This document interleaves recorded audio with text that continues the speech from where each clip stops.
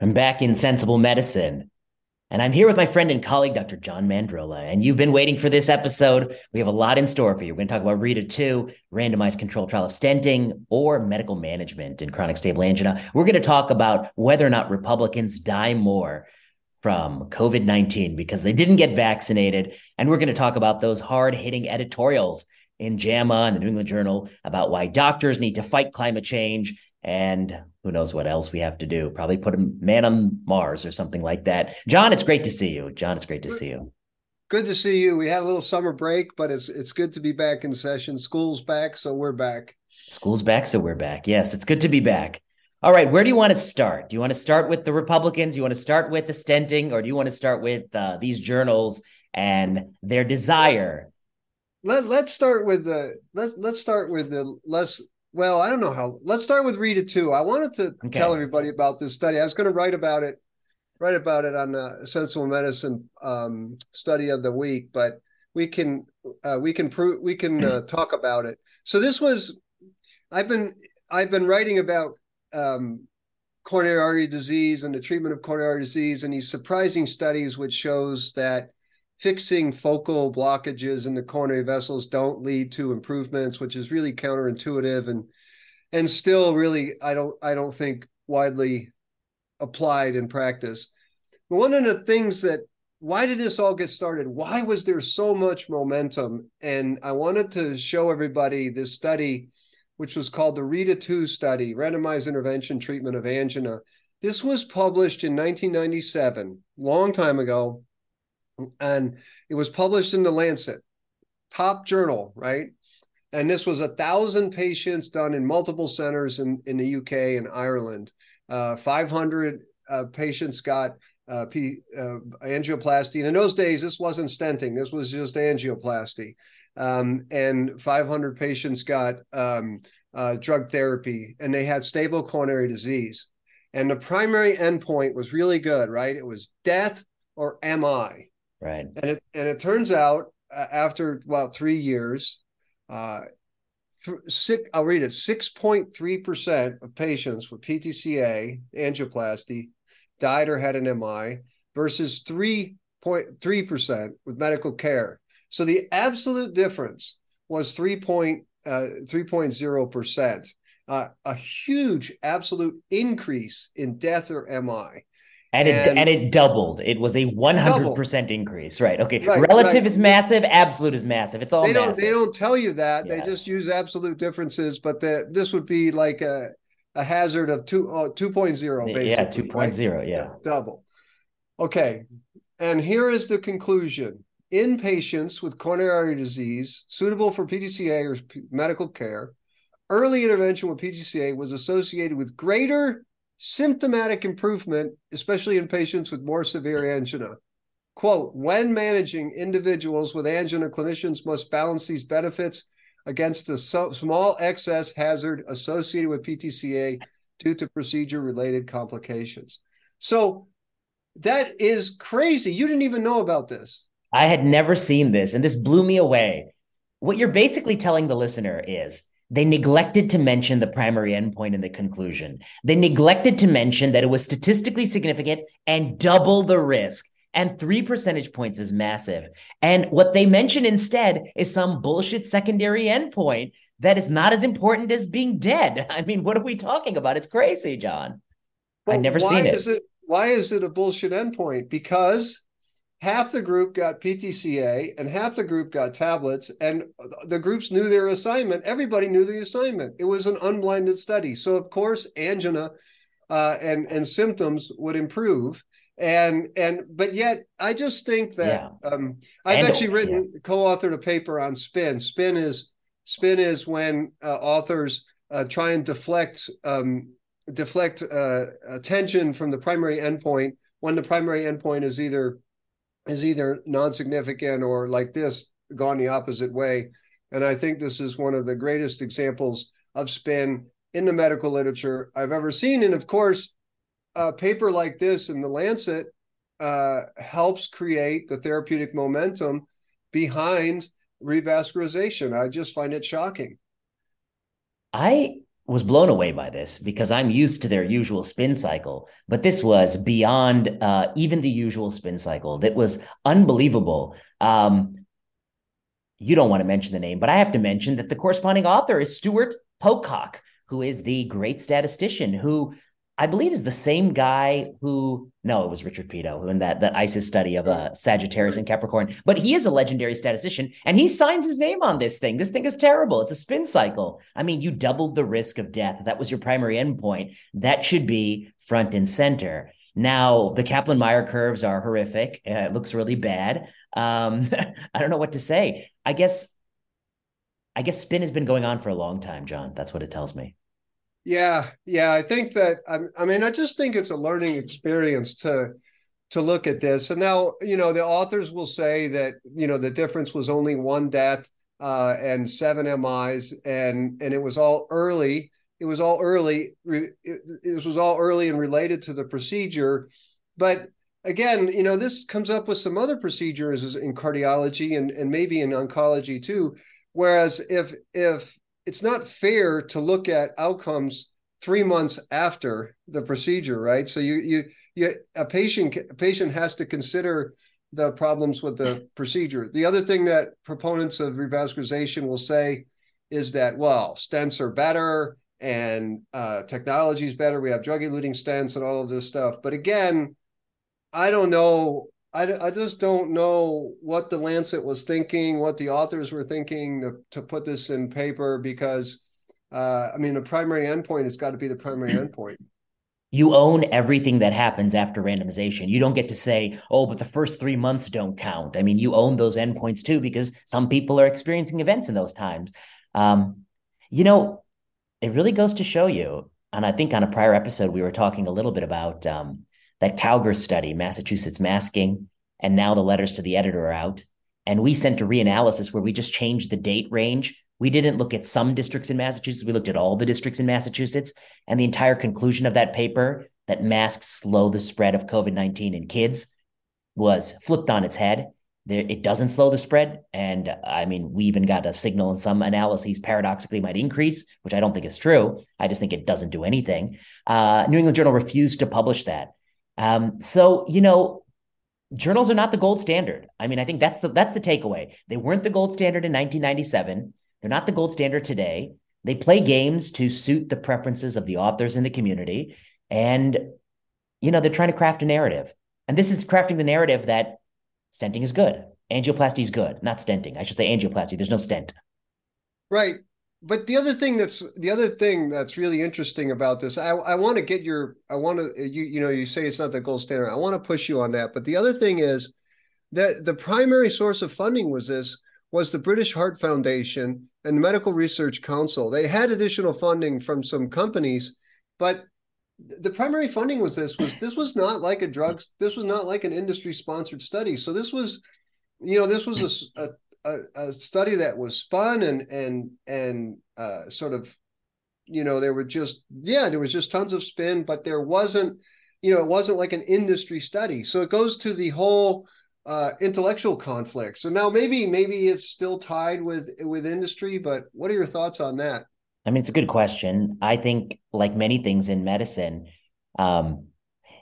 there's two types of conflict. We say that, there's a study run by BMS, that's conflicted. Study run by Genentech, that's conflicted. And then there's the NCCN guidelines that are written by they're written by doctors who 85% of them take money from BMS and Genentech, but that's not conflicted. That's not conflicted. So, I mean, yes, this is presumably a non-conflicted study, except all of the authors are conflicted. I mean, that's, and the society's conflicted. And so, I mean, I used to use this analogy in, I think, one of the books we wrote about, if you salt a piece of salmon, you can taste the side that has all the salt on it versus the side that doesn't have salt on it. Let's say the salt is the conflict.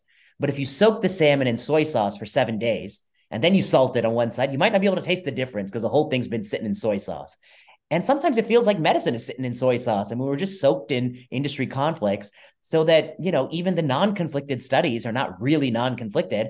I don't know what it's like to have something in medicine that the only people who touched it were people who never took money from pharma. I don't think, actually, I'll challenge you, John. I don't think there's a single randomized trial in the last 20 years where every single author never took money from pharma. I think every study, there's some contamination. I mean, there's some conflict. So we've never really had a baseline to know what to expect in that world.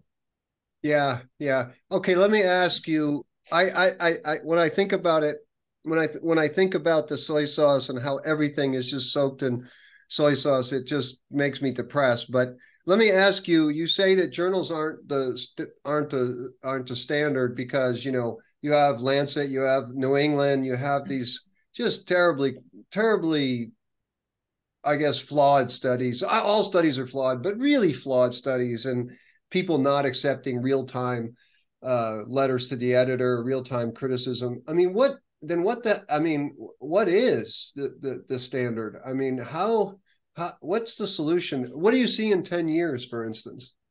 You saw that I published that thing on Sensible Medicine about the preprints that we had posted. And any preprint that's critical of Rochelle Walensky or the CDC or masking toddlers or vaccinating young men, they were removing from these servers. And they say, given the need to be cautious, SSRN has to take this down. And MedRx says, this isn't research. Meanwhile, they published, things on SSRN that is, hey, we asked 9 people in this community what they thought. 9 rando people, like that's on SRN. So yet our work is not scholarship. In other words, they have no, I mean, what am I to think?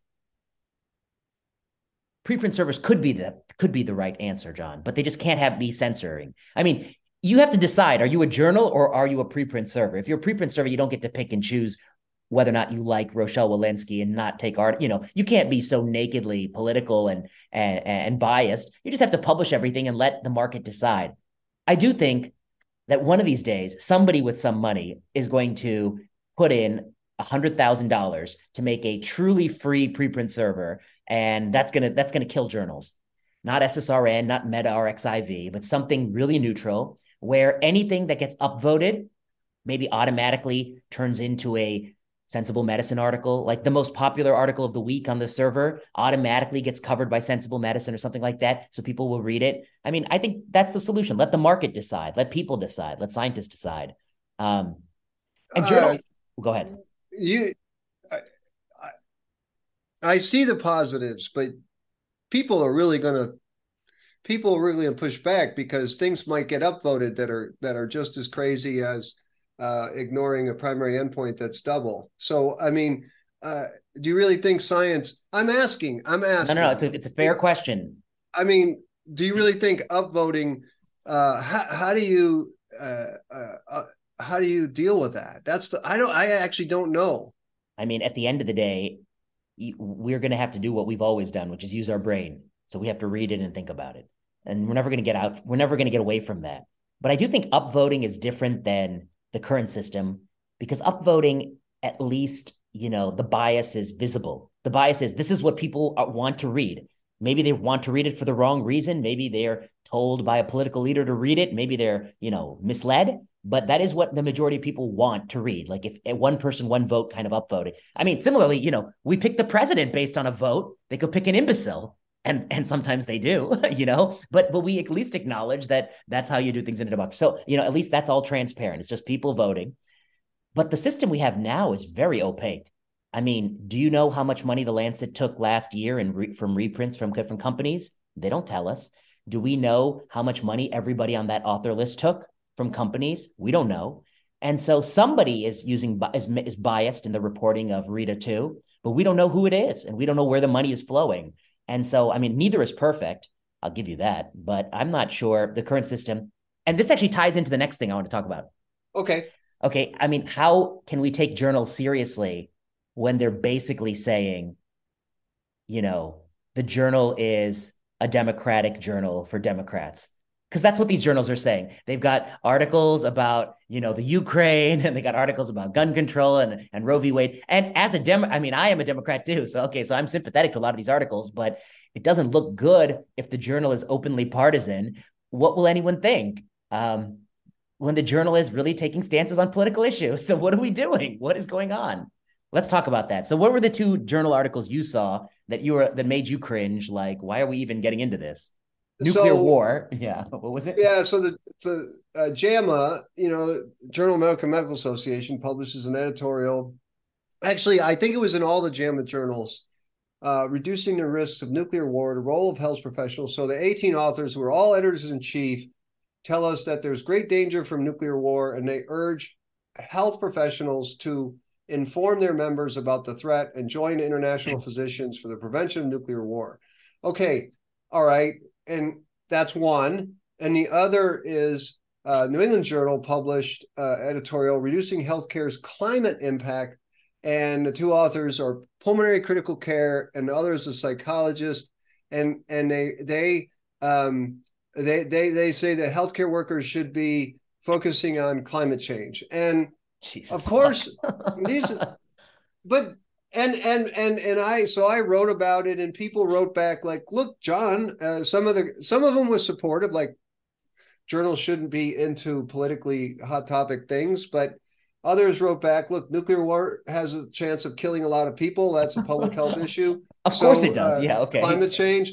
But my point is, like, first of all, is the whole political leanings, right? So I just see science as like a judge, as the best judge. We should just be neutral. That's number one. Yes. And the second point, neutrality is one. The second point is that we have a great job, right? We have a great job. We use our ability to create science and to use science and apply it to patients in front of us, and the things that we can do in 2023 are so much better than they were even 20 years ago. People with cancer are living for longer times. I mean, we have all of these things in cardiology.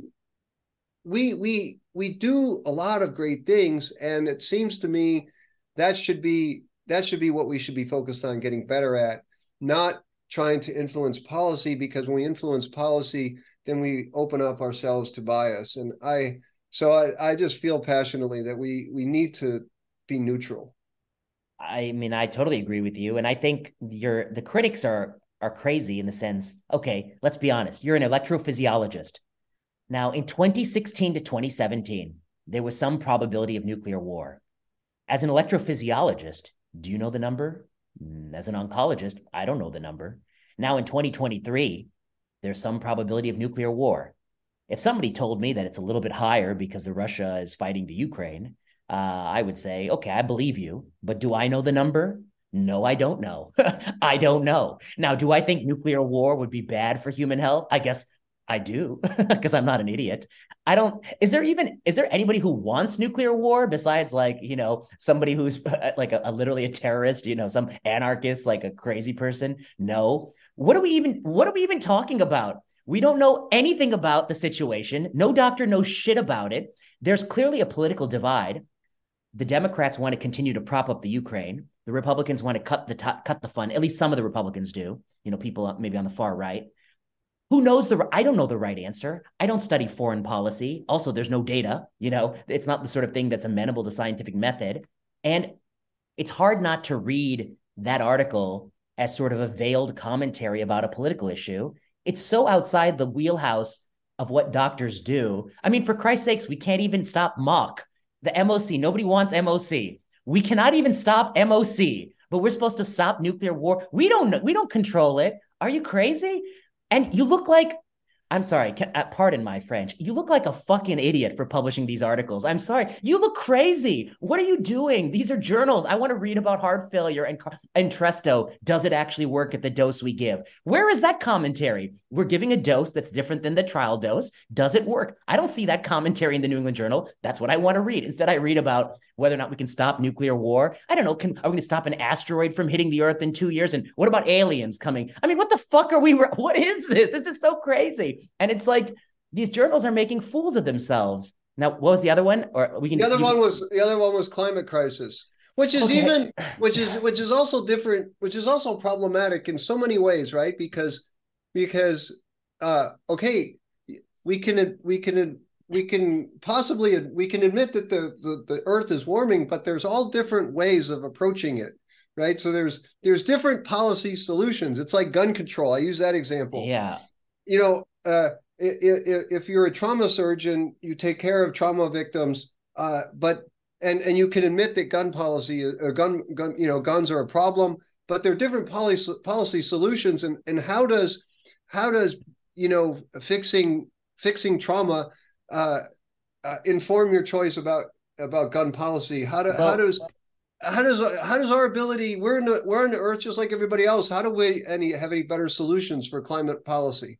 and again, it's another political issue because I'm listening to some of the people on the right. Their view is that the economic benefits outweigh whatever cost they see. People on the left think otherwise. It's a political question, same as climate. And what about cars? I mean, cars kill a lot of people. It's going to be doctors against driving. We should ride our bicycles, which, by the way, I support. I mean, I like to ride my bicycle too. Okay, I support environmentalism. I support these things, but I don't support them as a hemonc doctor. I support them as a political citizen. And I don't think we should be muddling these two. And also, John, let's just be honest what's going on. We all know what's going on. I work at a university. We all know what's going on. Basically, what we're saying in medicine is Republicans are not allowed to be doctors anymore. They're not allowed. You can't, if if you support the Supreme Court's ruling in affirmative action, you can't be a doctor. You disagree? Ask Norman Wang. That was his crime. Norman Wang is not allowed to see. Tell the story. Tell the story of Norman Wang briefly. Yeah, Norman Wang is an Asian EP doctor at University of Pittsburgh. By all accounts, he's like a sweet and nice guy. That's what people tell me. I don't know the guy. He writes an article that's published in a major cardiology journal, which is about the affirmative action history. He's critical of it. By the way, I disagree with him. Like, I don't even agree with the dude. I think it's fine to have, whatever. It's not anyway, he thinks affirmative action as done is, been used to discriminate against Asians, which, by the way, apparently the Supreme Court thought so too. So he got vindicated. But when he published that article, there was such an outcry on social media that they stripped him of working with fellows. Because he has an opinion on a political issue that, liberals don't like, and liberals like to cancel.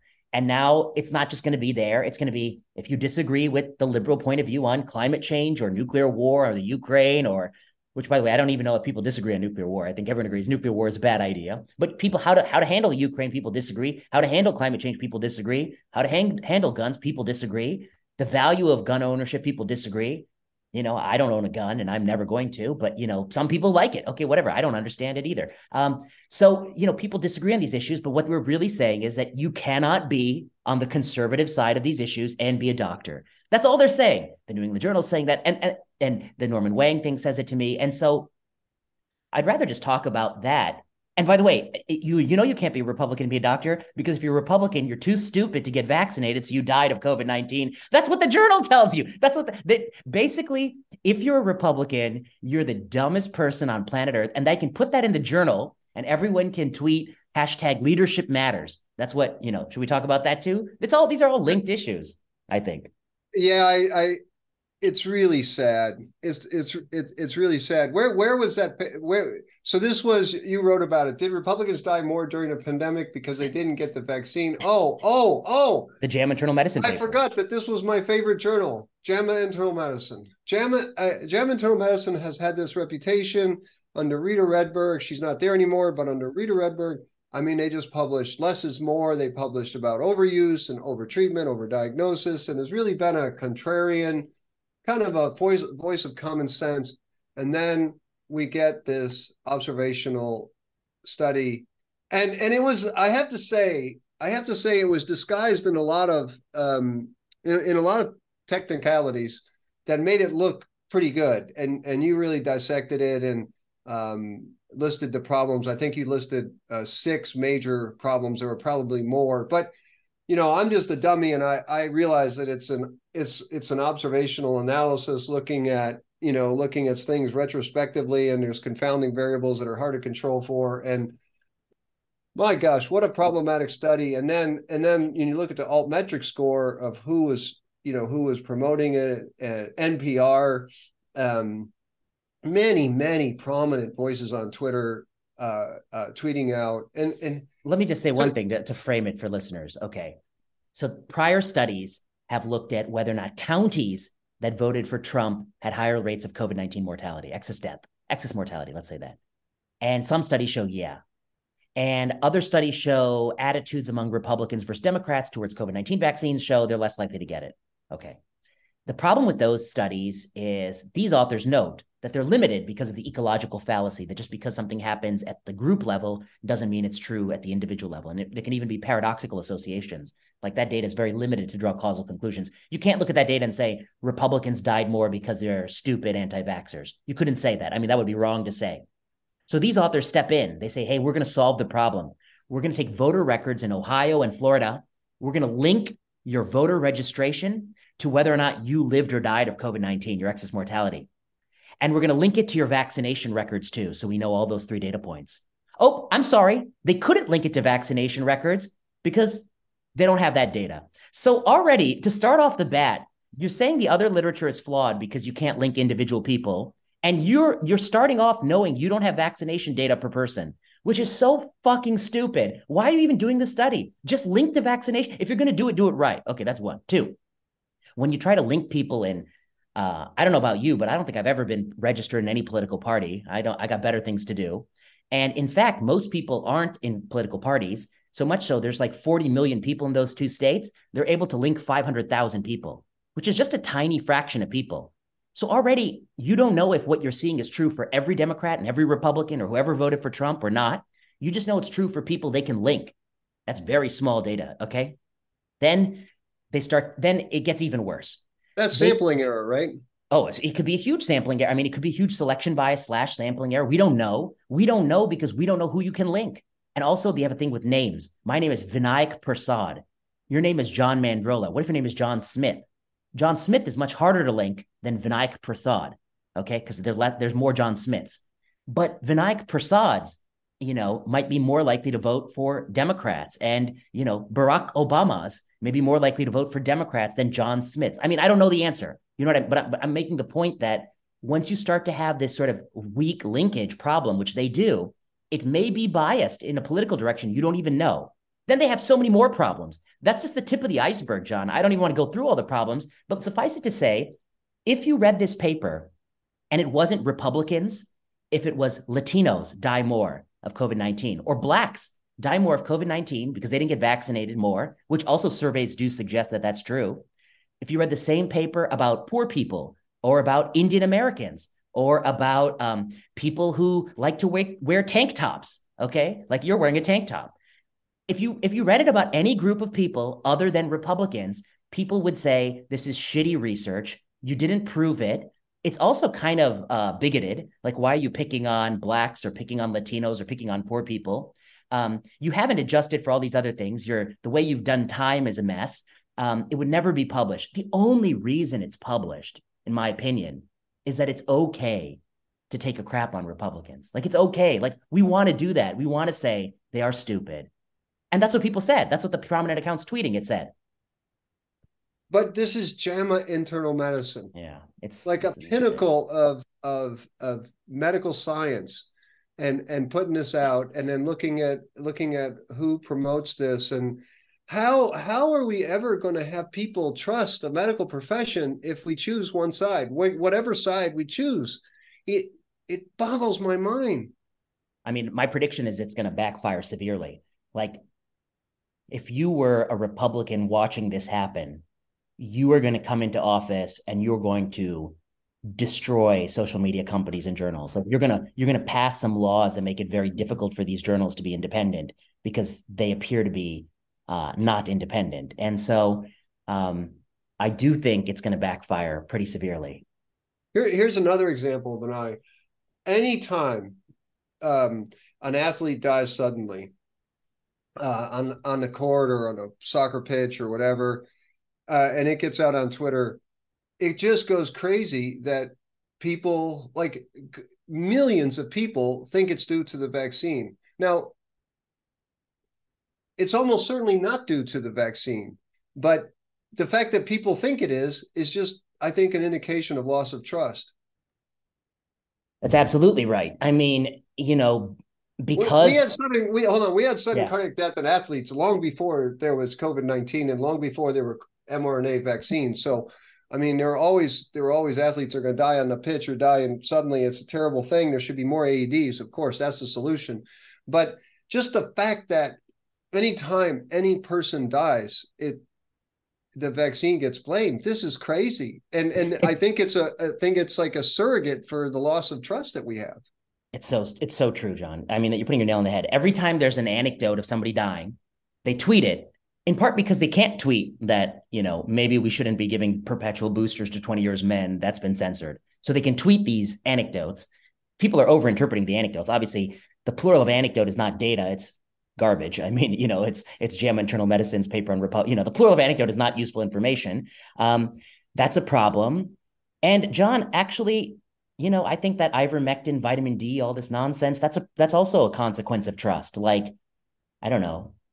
Um, I have to admit, my view of the establishment policies on vaccines was they got things wrong. They didn't vaccinate older people the way they could have if they were more honest, and they over vaccinated young people, and they ignored the safety signal of harm. They didn't give a shit about VIT, and they didn't give a shit about myocarditis, and they delayed a year before they spaced out the doses.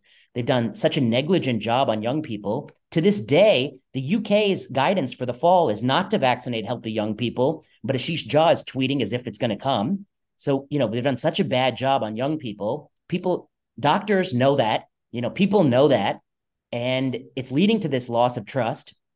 When you squeeze a balloon, you don't know where the air comes out. And that's what you see with these anecdotes of, basketball player drops dead. As you say, that happened in 1997. Was it the vaccine? Wasn't it the vaccine? I don't know. But what I do know is it's probably not a good idea to vaccinate every 19-year-old in the fall with a new vaccine, with new COVID vaccine. They probably don't need it. The UK advisors agree with me. This administration disagrees because they're, living in Albert Bourla's guest house, and he's happy to do it.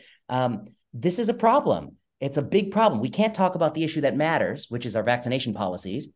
We're distracted by anecdotes and ivermectin and useless things like that. I don't know what to think. It's a problem. Yeah, but also I think it also transcends even COVID policy. It transcends into people not taking a drug that might benefit them, like you've had a PCI and a stent, and you have coronary disease or a prior ischemic stroke, and you refuse to take statins because of a loss of trust in that. And I don't know. I think if we were more neutral, we would garner more trust amongst people if we were more humble. And I just don't see why that isn't the road forward.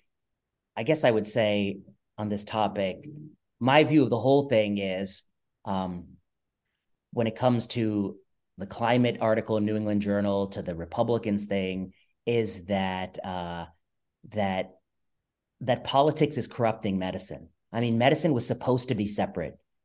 And people don't even know, listening to this, what you and I, our full political views are, because I think they're probably going to be heterodox. They're like sometimes on the left, sometimes on the right. It's all over the place. We don't make our political views known. People assume they know what I think. Then they tell me what they assume, and I tell them that's actually not even close to what I think. You have no clue what I think. That's how it should be, actually, because when the patient comes in my office, it doesn't matter if he's wearing a Trump hat or a Hillary hat. He's going to get excellent care. It shouldn't matter if he's white or black or who he voted for or how much money he has or if it's a man or a woman or a transgender individual. It doesn't matter, they're all welcome in my office.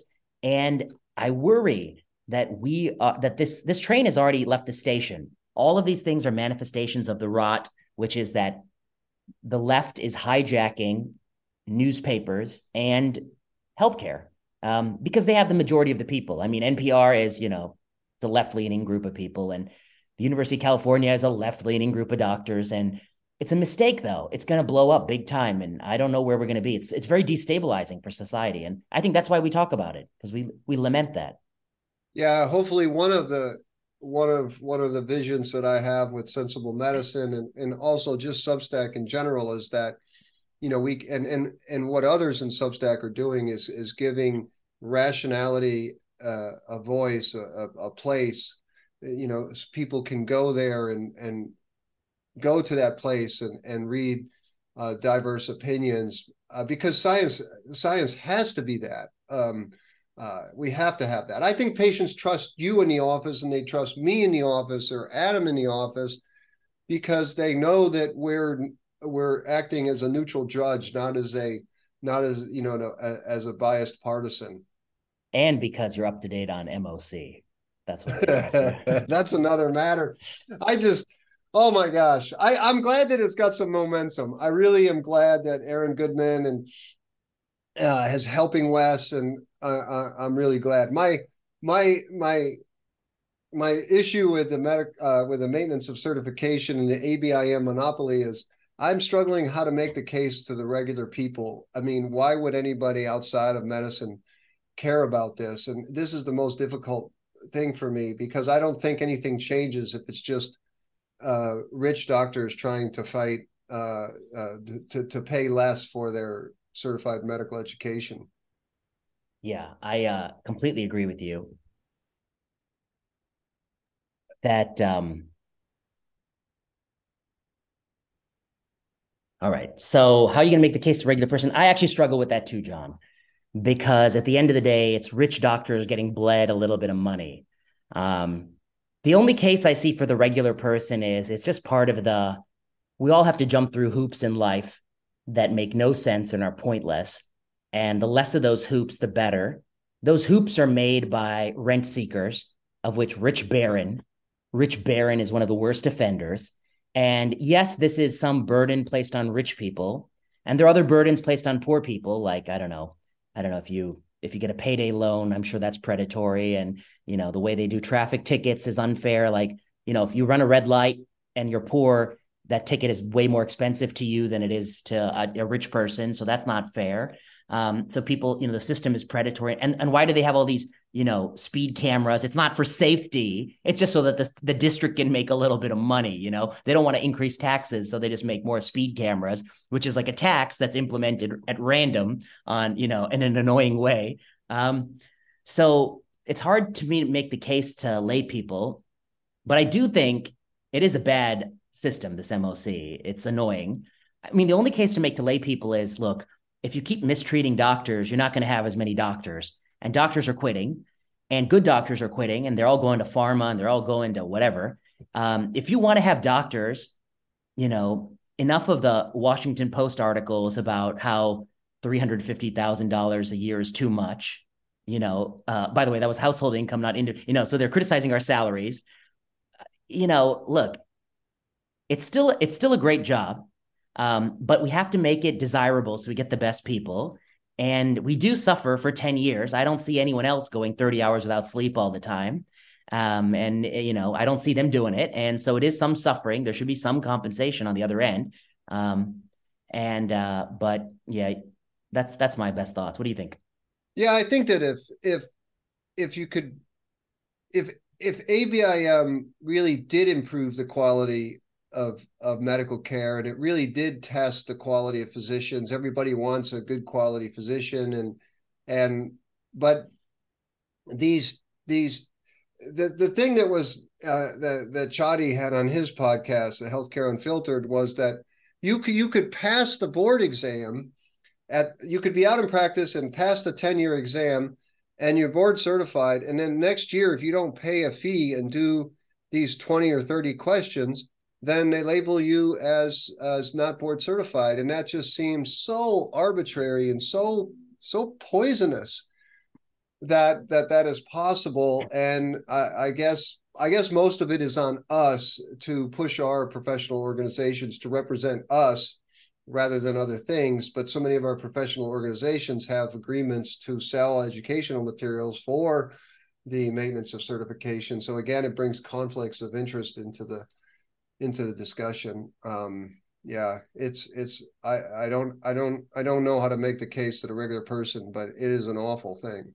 It's awful. And the other thing that's linked to this is it's another example of where doctors who don't see patients tell doctors who see patients what to do, which is offensive.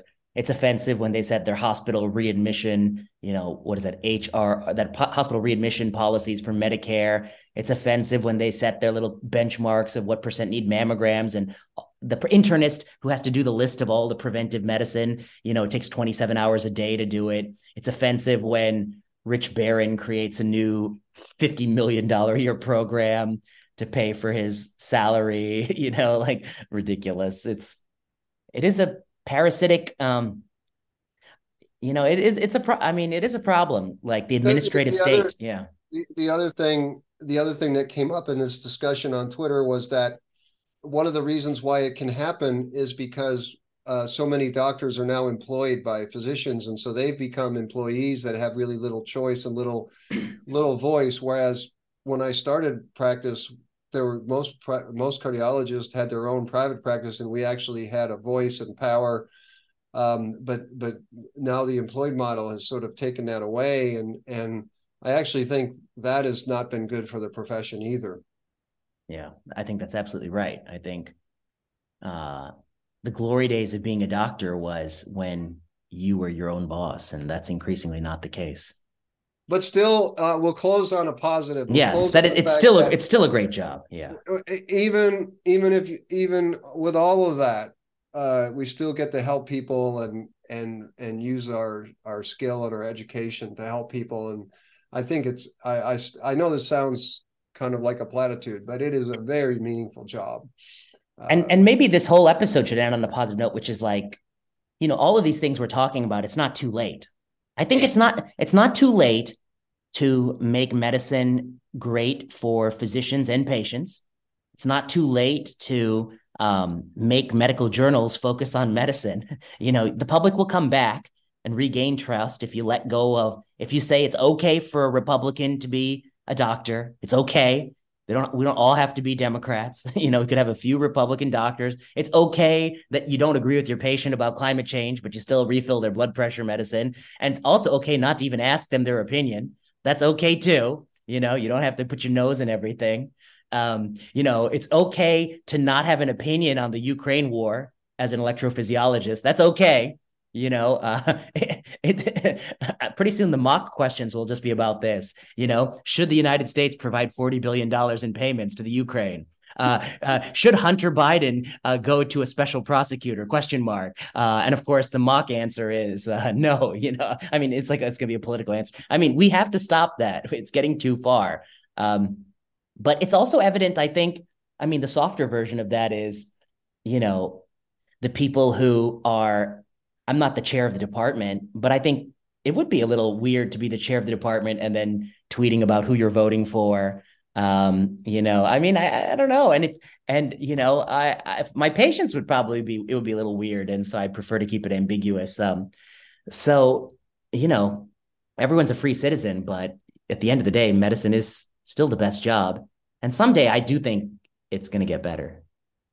Yeah. Well, regression to the mean, right? It's Yeah, bad, so it's got to get better. it's got to get better.